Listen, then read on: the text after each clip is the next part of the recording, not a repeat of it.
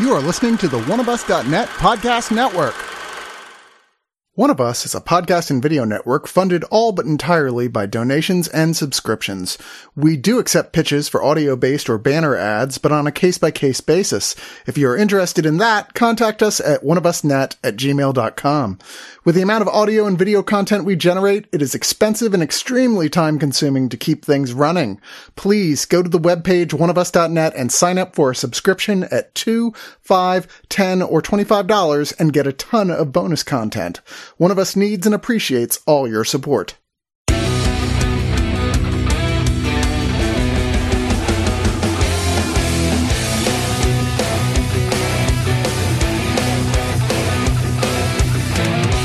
Wow. Clint Eastwood, here's the breaking news, is still alive.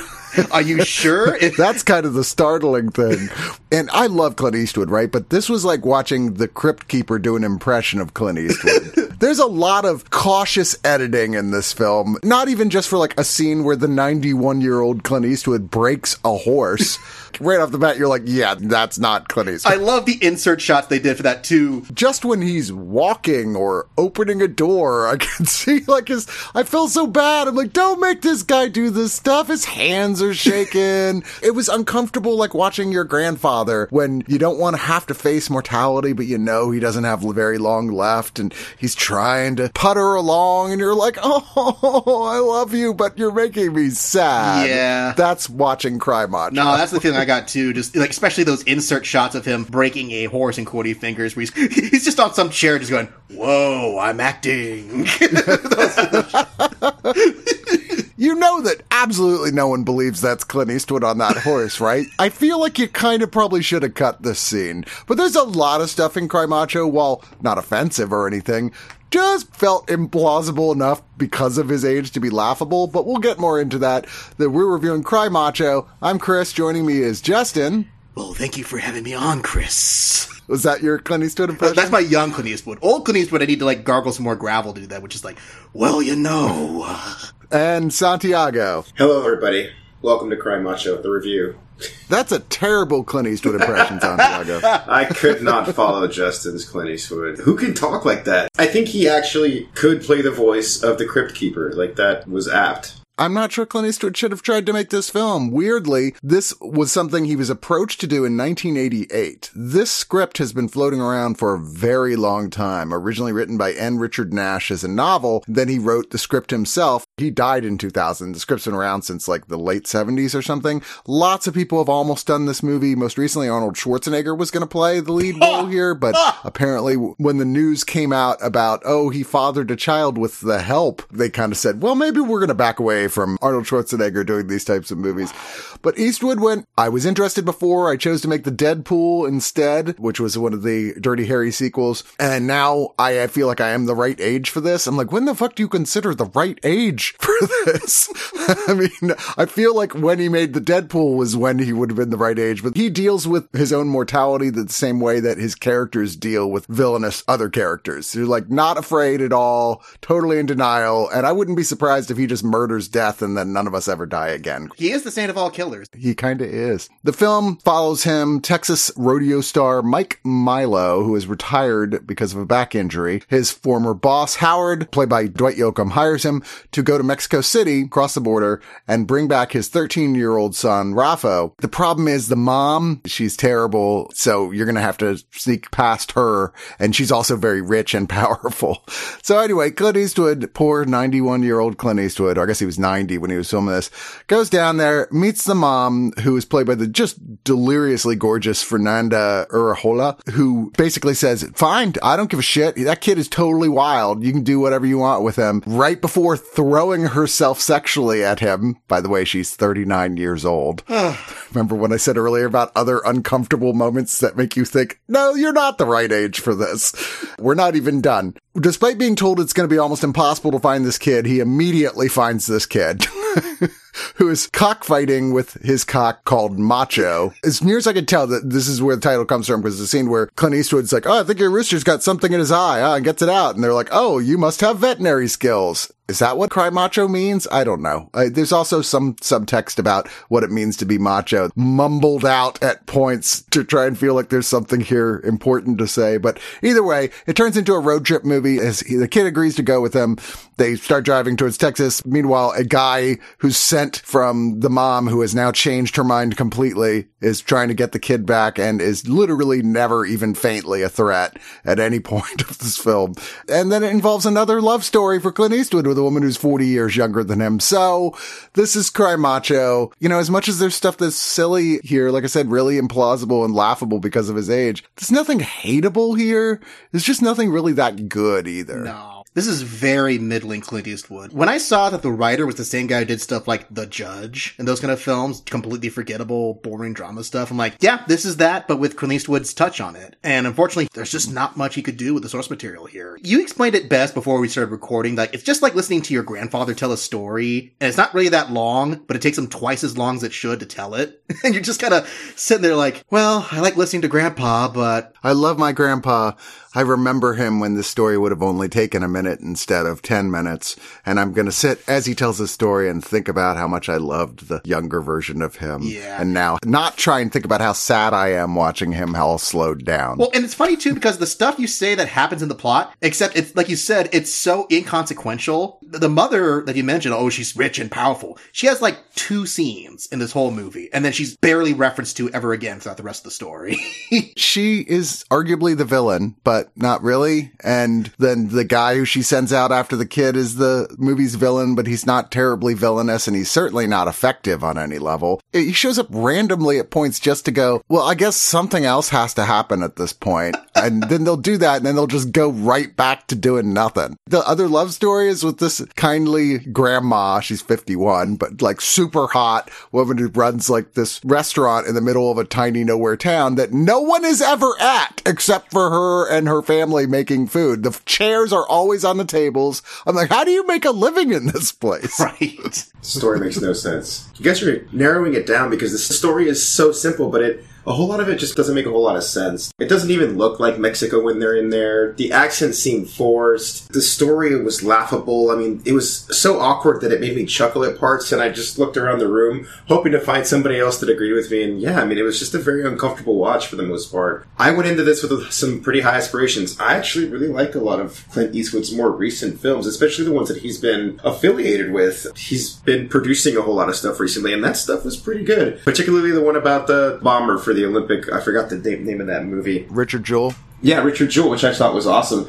So I went into this like, oh, okay, simple old story. Maybe, maybe there'll be something interesting here. But man, what a letdown. I feel like they manipulated parts of the cinematography to accommodate the fact that Clint Eastwood is so fucking old. There's a scene where the cops in Mexico show up, and it seems like he evades them by simply standing behind a pillar. And he just like...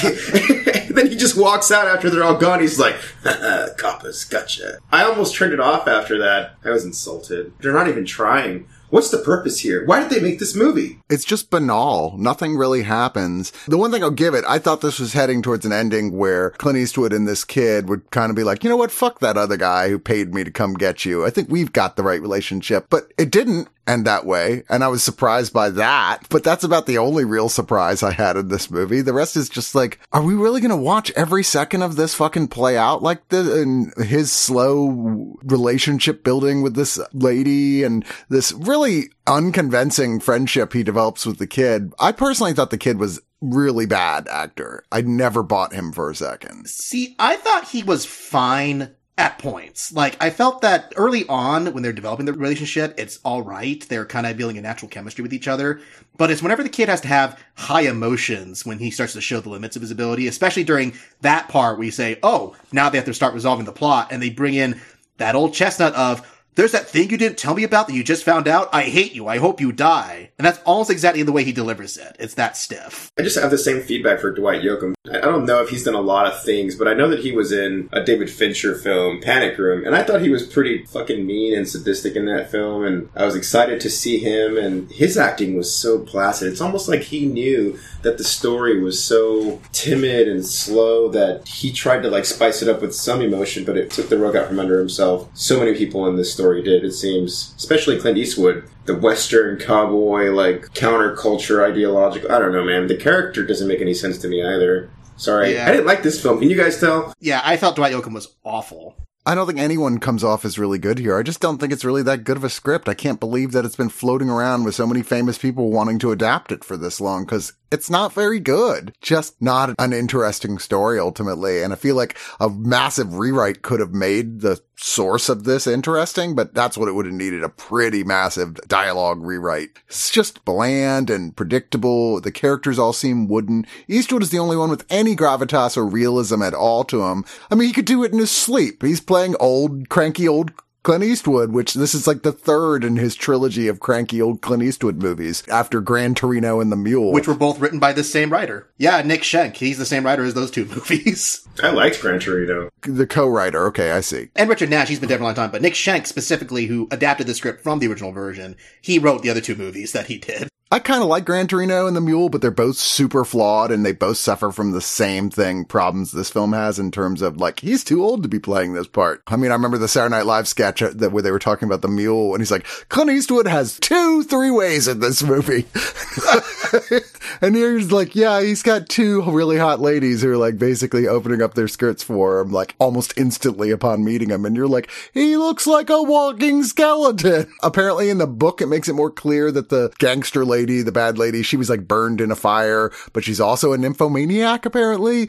And here, neither one of those things are a thing. She just randomly throws herself at him. And you're like, what? That is maybe one of the more awkward scenes I've ever seen in a movie. But, you know, I almost kind of was grateful for the part when the other romance happens, where I'm just like, I just want to forget that scene happened with the other lady. That 30 minutes or so when they're just in the town itself, if the whole movie had been either that or something else entirely, it probably could have been a decent film. It wouldn't have been so bland, 'cause you're like, well, it could have just been a sweet little story. But then again, it just has to constantly be like, oh, right, we still have a plot to do. And that's just always the weakest part of this whole thing. It barely attempts at having an actual plot.